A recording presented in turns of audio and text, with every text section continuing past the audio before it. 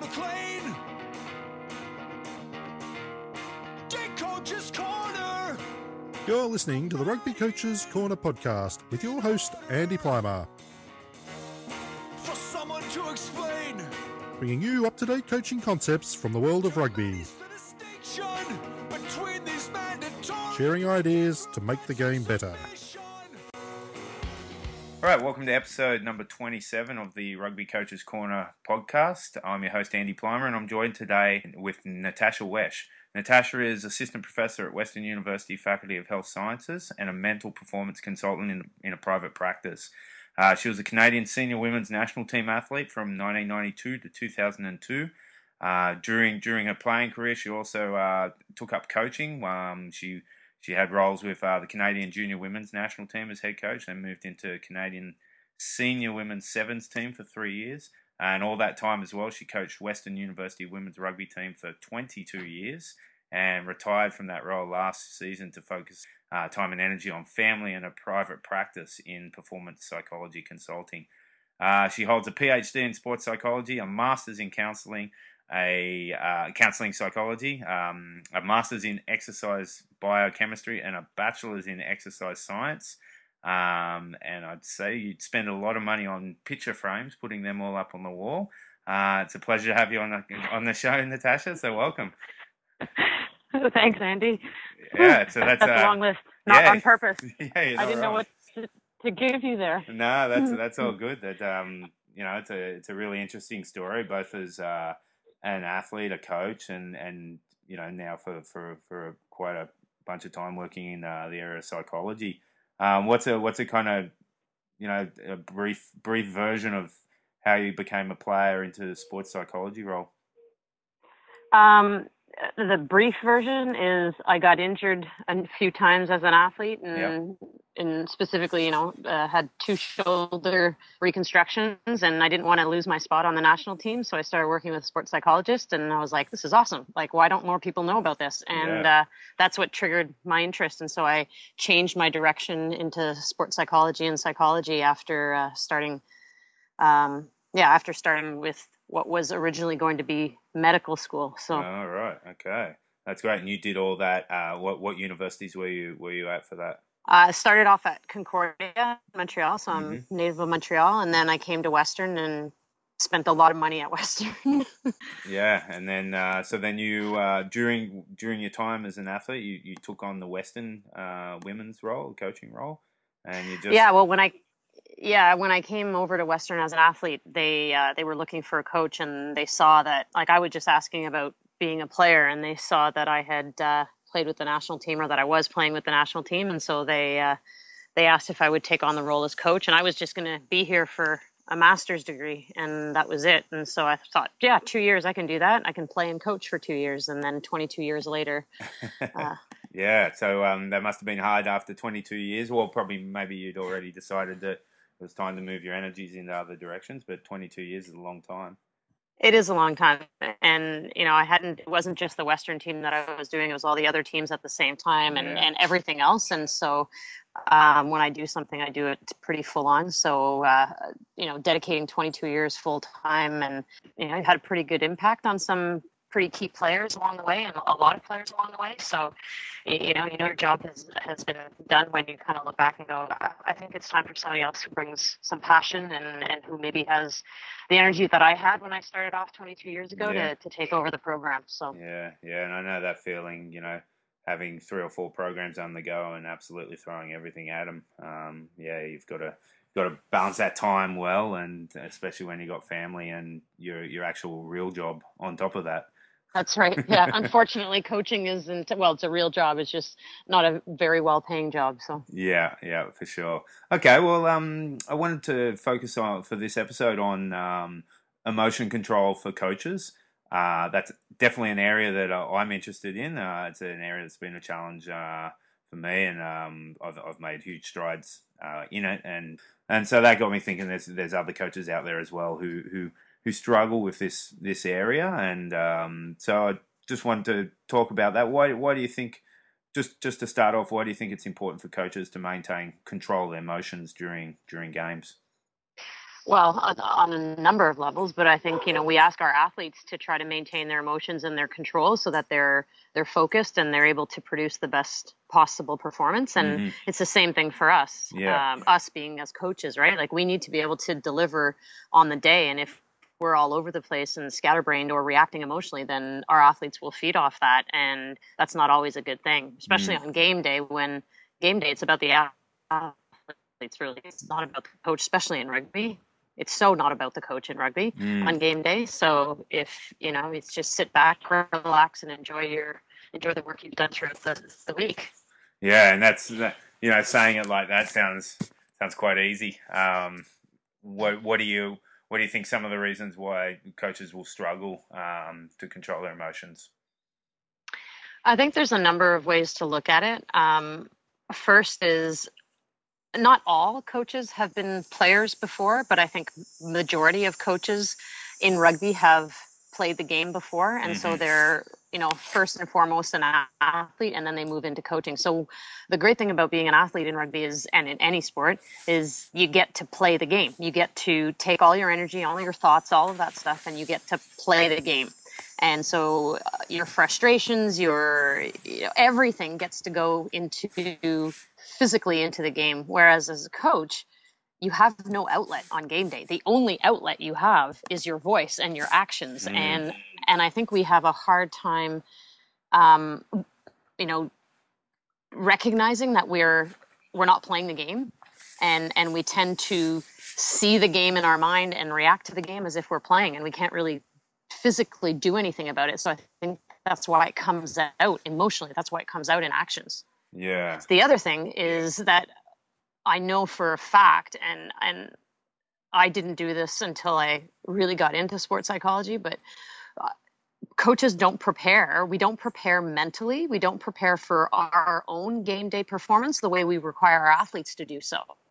And I think that that's a huge downfall for a lot of coaches, is they go in and they'll just go, well, I'll just coach the way I usually coach. But how do you want to behave? How do you want to react? Where do you want to put your energy on game day? Well, you have to prepare mentally for that kind of stuff. And so you have to have a plan in place. You have to know exactly what you want to do. And that's, I think, is a huge factor in being able to control your emotions, and being able to say the right thing at the right time, do the right thing at the right time, make the appropriate substitutions at the right time. All of those decisions that you make, you have to have a level head to be able to do it. Yeah, and from a personal coaching point of view, that's definitely one thing that helped me a lot, is just that game day routine. What am I doing 3 hours before the game? What am I doing 2 hours before the game? And just having that structure definitely helped and took the randomness away from it. Absolutely. And it's the same thing with athletes. So what's good for the athlete is good for the coach, and vice versa. That's great, right? So we might come back to that again. I'll just stay on the lead up to it. So when a coach does lose control of their emotions, how does it affect them in terms of their decision making? And also, you touch a little bit on the athletes on the field, how it affects them as well. The first thing, if we look at how the athlete is affected, is, and I kind of said it in the intro there, is on game day, the coach has really, in rugby, has zero impact and should have zero impact. Like your impact is during the practice week, is during practice sessions, so that you're delivering all of your knowledge into those athletes, so that on game day, really, they're the ones in control, because technically you should be up in the stands enjoying the show, right? So how does it impact is you're trying to make an athlete react to what you're thinking when you see it. So there's a delay, right? You see it, you react, you say something, you say it to the athlete. By the time the athlete does the thing that you think you wanted them to do when you had the reaction, that time is gone, long gone and past, right? So you're creating, indecision in your athletes by trying to give them the right answer at the right time. Yeah, right? And yeah, absolutely. And some coaches may have emotion control, battles with their athletes, but also referees as well, and that's the same kind of thing. You see a law interpreted how you thought it should have been or shouldn't have been, and you react in that delayed fashion, right? Absolutely, and you're not getting the same vantage point as the referee. You're not getting the same vantage point as the athletes, and really at the end of the day, it really doesn't matter what you think as a coach. Like, take it up with the referee at halftime, or more importantly, take it up with the referee at the end of the game. But, imagine the way that I think about it for coaches who, really are losing their marbles, or losing control emotionally on game day, is if you were in a regular desk job and your boss came and jumped all over you and was telling you, push that button to say this, do that, respond this way. How would you react? You would go crazy. You'd be on edge all the time. And that's how the athletes are reacting, right? Yeah. You don't want people when they're trying to make the best decisions and to have peak performance, you don't want to be yelling at them. No, absolutely. Okay, so from your experience, you touched on it a little bit earlier. What are some of the first steps you'd advise coaches to take if this is an area that they struggle with? I think the first thing is for them to be self-aware. And the best way of being self-aware is to have somebody videotape you over a number of practices, over a number of games, and just take a look at your behavior. Take a look at what you do and when you do it. Okay, granted, when you know you're being videotaped, you're going to change your behavior, but at least you're going to get an idea of it, because under pressure, your natural behavior is going to come out and you'll get some glimpses of what you usually do. So that's like self-awareness, being aware of what you're like. And then how do you want to behave, right? It's kind of like, how do you want to perform? How do you want to be? And so if you want to be calm, then what are some ways that, what are some triggers that elevate that emotion, that trigger you to lose control? But what are some things that help you manage that control? So I'll give you a personal example. Like for me, I can't, even though we're allowed, I can't stand on the sideline with my team, because there's the team running, the subs running up and down. You got the referees, you got the people in the stands, you got everybody yelling and chirping, and that gets me riled up, and I want to chime in. So the way that I manage that is I would stand in the end zone, although a lot of people didn't like that, but I'd stand in the end zone and I'd be quiet for the most part, way more quiet than I was if I was on the sideline. So that was a way of managing my emotion. Yeah, that's where you'll find me on game day too. Yeah. And that's a big thing for a lot of coaches, provided, of course, you're not just moving your screaming to the end zone rather than on the sideline, right? Yeah. So that was the thing for me. I also didn't stand around anybody. As soon as I coached with a long time good coach and colleague of mine at both at Western and with the junior national programs, and we'd have to stand on the different end zones. If he stood beside me, I would hear him kind of mumble under his breath certain things, and that would trigger me to say. So I think it's really recognizing your environment and what works for you. What are the triggers that tend to get you to fly off the handle? But also practicing emotion control in practices. You ask athletes to practice things in practices. Similarly, as a coach, you need to practice emotion control. How do you react to athletes? How do you want to speak to them? How do you want to speak to the referee, if you have to at all, for I'm not sure what reason, but so all of these things are really important. And then the next thing, so we talked about this self-awareness, this preparation of how you want to be. And then the next thing is, it's a big word now, mindfulness practice, but just being aware of what you're like in the present moment and trying to stay in the present moment, and just being aware of where your thoughts are taking you. And does it need to be said? Does it need to be, voiced? Or is it just you trying to show people around you that you know what you're doing, or that you're dissatisfied with what your athletes are doing? Right? A lot of times we'll react, and really, if we were by ourselves and there was nobody watching us, we probably wouldn't react. Yeah, exactly. Yeah, just that point on practicing it. I heard a good method for that is, and you being from Montreal would understand our lovely drivers here in Quebec, and and our traffic conditions, and that's a good way to practice those kind of things. Is if someone cuts you off in traffic, or you're in a traffic jam of some kind, is use that as a moment to practice that emotion control, and imagine that's on the sideline of a game. Absolutely, 100%. And any situation in life that tends to, trigger your emotions, is to practice it there, because if you're able to practice it there, then you're much more aware of what's going on around you. Oh, that's great. Yeah. Okay. So other than that, what are some other tools you'd suggest for coaches so they've identified that they've got this issue.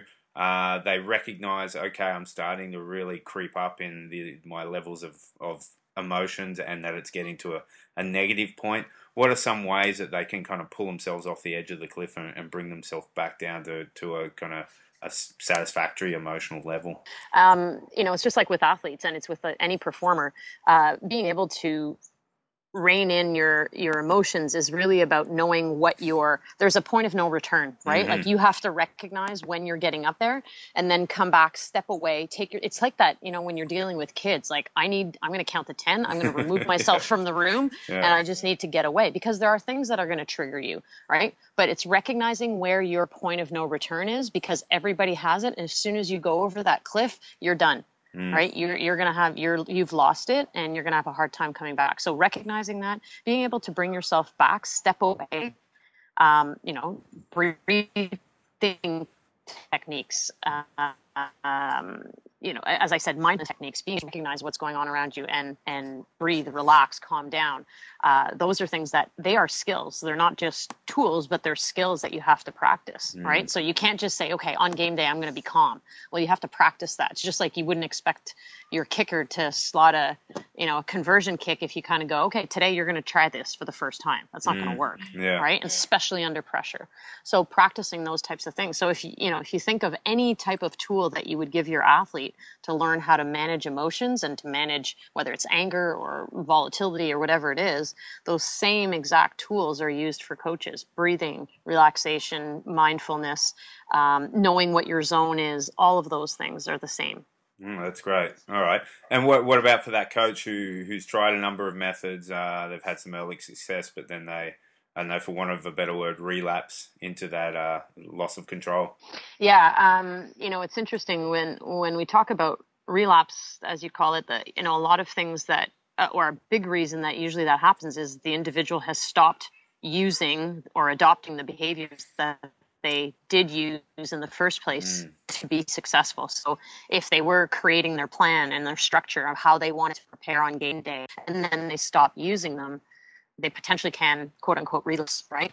So as I said, it's kind of like, how do you're taking some medication, things are going well, you're starting to feel better, and then as soon as you start to feel better, even though you still got, half the jar of medication to take, you're like, you know what, I'm good, I'm going to stop. And well, the stuff's going to come back. Yeah, no, that's a fair point. And there's some good stuff in there for coaches, I reckon. What if a coach wanted to try and find some resources or websites or reading material to help them with this? What direction would you point them in? I would certainly start looking at any type of sports psychology stuff. And there's the Australian Institute of Sport, the AIS, has a lot of really good resources for athletes and coaches. I know there's other resources out there. I've just been familiar with those. For some reason, I've tagged on to those, and so there's a lot of information there. Also, any sport psychology text, which is like an applied text, how-to kind of text, anything that applies for an athlete will apply for a coach. It's the same thing. Yeah. Performance is performance, whether you're the one playing or whether you're the one coaching. Okay, and that Australian Institute of Sport one, that's on their website? Yeah, okay, it is. Great. All right, I'll put that in the show notes and lead the listeners to it, and I'll check it out myself for sure. Yeah. I've got some stuff on my website that I put up. It's elitemindperformance.com. Okay. So under resources, I've got things there. I think if you look under performance psychology or sports psychology, there's going to be a lot of great information for athletes. And as I said, it applies to the coach as well. Yeah, great. Okay, just to finish off, your private practice there, Elite Mind Performance. What's that about? How you're multi-sport there and across all kind of fields? Yeah, so I work with athletes, coaches, all ages, all sports, all backgrounds, and I basically, exactly what we're talking about, I help them basically perform to the best of their ability. So, some athletes will come in and they need to manage their anxiety. Some athletes come in and they're like, I want to make the next level team, or I want to go on to the OHL, or I want to go to the national program, and I want to make sure that I know how to use imagery and visualization, and I've got a plan, and I know how to manage my emotions, and I'm doing some goal setting, all of these things. So it could be anything. Some athletes have had a disappointing performance and they want to rebound from that, so we work on that. So there's all kinds of different things, and it's all about that mind and managing your mindset and being able to perform at your best, because we all know you can have all the technical skills in the world, but if on game day you can't produce those, or you can't transfer from practice to game, then that usually is within the 6 inches between your ears, right? Yeah, absolutely. Okay, and if someone wanted to get in contact with you, what's the best way to do that? Yeah, they can contact me on my website, elitemindperformance.com. They can also reach me on Facebook, Elite Mind Performance. Those are the best ways. Okay, perfect. And I'll put all those up on the website as well, so people can check it out too. All right, great. Well, we always end the show with the same 4 closing questions. When you were a kid growing up, who was your favourite rugby player or even athlete as you were getting into sport or later on in your teen years? Yeah. Well, when I started rugby, I started quite late. I played all kinds of other sports, and I only started when I was 20. And really, what really drew me to the sport was, well, obviously I was with some friends who played the sport, but also the 91 World Cup was a big thing, the men's World Cup. So, people that I looked up to, because I played scrum half, were a lot of the great scrum halves of the time, but also I was really taken by the New Zealand team and the Southern Hemisphere teams, really. So a lot of their players, Sean Fitzpatrick and Zinzan Brooke and George Gregan, I can't even pronounce his name, but Joost van der Westhuizen. Yeah. If I butchered that one, but anyways, so those guys, those were really, and they weren't, women's rugby was kind of in its infancy, so there weren't too many female athletes that you looked up to or you could really find, and especially with the lack of internet and whatnot. So well, those were the people that I looked up to. Yeah, great. There's some great names in there for sure, and George Gregan was definitely one of my favourites as well. The women's game is definitely on the world stage now. So who's one of your favourite rugby players going around at the moment? Well, I'm kind of biased because all of these players that I really like, I've coached. So great. That's awesome. Like right now, like Jen Kish, obviously the captain of the women's sevens team, and Kelly Russell. Kelly Russell, I coached since she was 13 or whatever, and Ashley Patzer, who's now Ashley Stacey. But all of those, the great athletes, just amazing what they've done and the dedication that they've had to really. It's basically take the leap, right? Take women's rugby for this, it was an unknown thing. And now with the Olympics, and just really set that standard super high for Canada and for sevens rugby in the world. Absolutely. And I think that what their dedication and everything they've put into it just to really bring the game to the next level has been amazing. And and the date of recording this, the sevens kicks off in 3 days' time, so that's going to be amazing to see those women running around and playing for their country. Yeah. Okay. Third question. Who's one of your favourite high-profile coaches going around? High-profile coaches? Well, I've got one is Sasha Werlick, and I wouldn't say that she's so much high profile, but I've had an opportunity to coach with her and to work with her, not only as a coach, but also I worked with her from a performance psychology perspective, and she's with the Netherlands women's sevens team, and she's basically taken over their program and really turned it around. She's done some amazing things, and I really like the way she operates and her vision for the sport and her approach with the athletes. So, she's someone that I would work with any day, and I would send athletes to her any day. Unfortunately, she's across the pond in another country. But Last question: what about someone who's grassroots coach chipping away, who deserves a shout out for the work they're doing? Definitely Jen Russell. I'm biased because these are all Western alumni and people I've coached, Cool. but Yeah. Jen Russell has just been appointed the head coach of the York University women's rugby Yeah. team, and she's really taken a grasp of it, and she's going to do an excellent job because she's taking it really, really seriously. She's approaching it like a full-time position and a professional coaching position. So I think great. she's going to turn the program around. It's going to be awesome. Yeah, I saw that that she was appointed, and I was thinking that definitely need to reach out to her and get her on the show, maybe after the end of her first season to see what the experience was like. Yeah, absolutely. I think she's going to do an amazing job there. Great, that's awesome. We'll keep an eye on that for sure.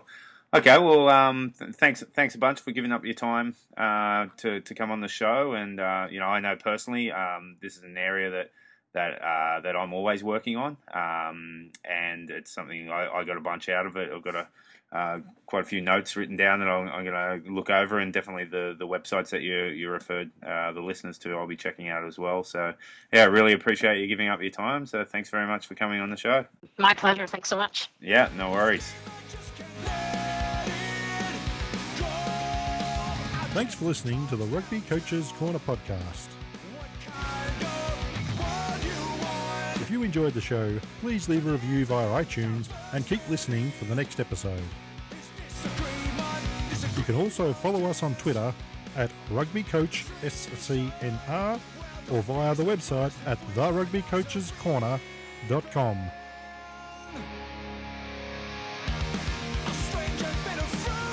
Until next time, keep sharing ideas to make the game better.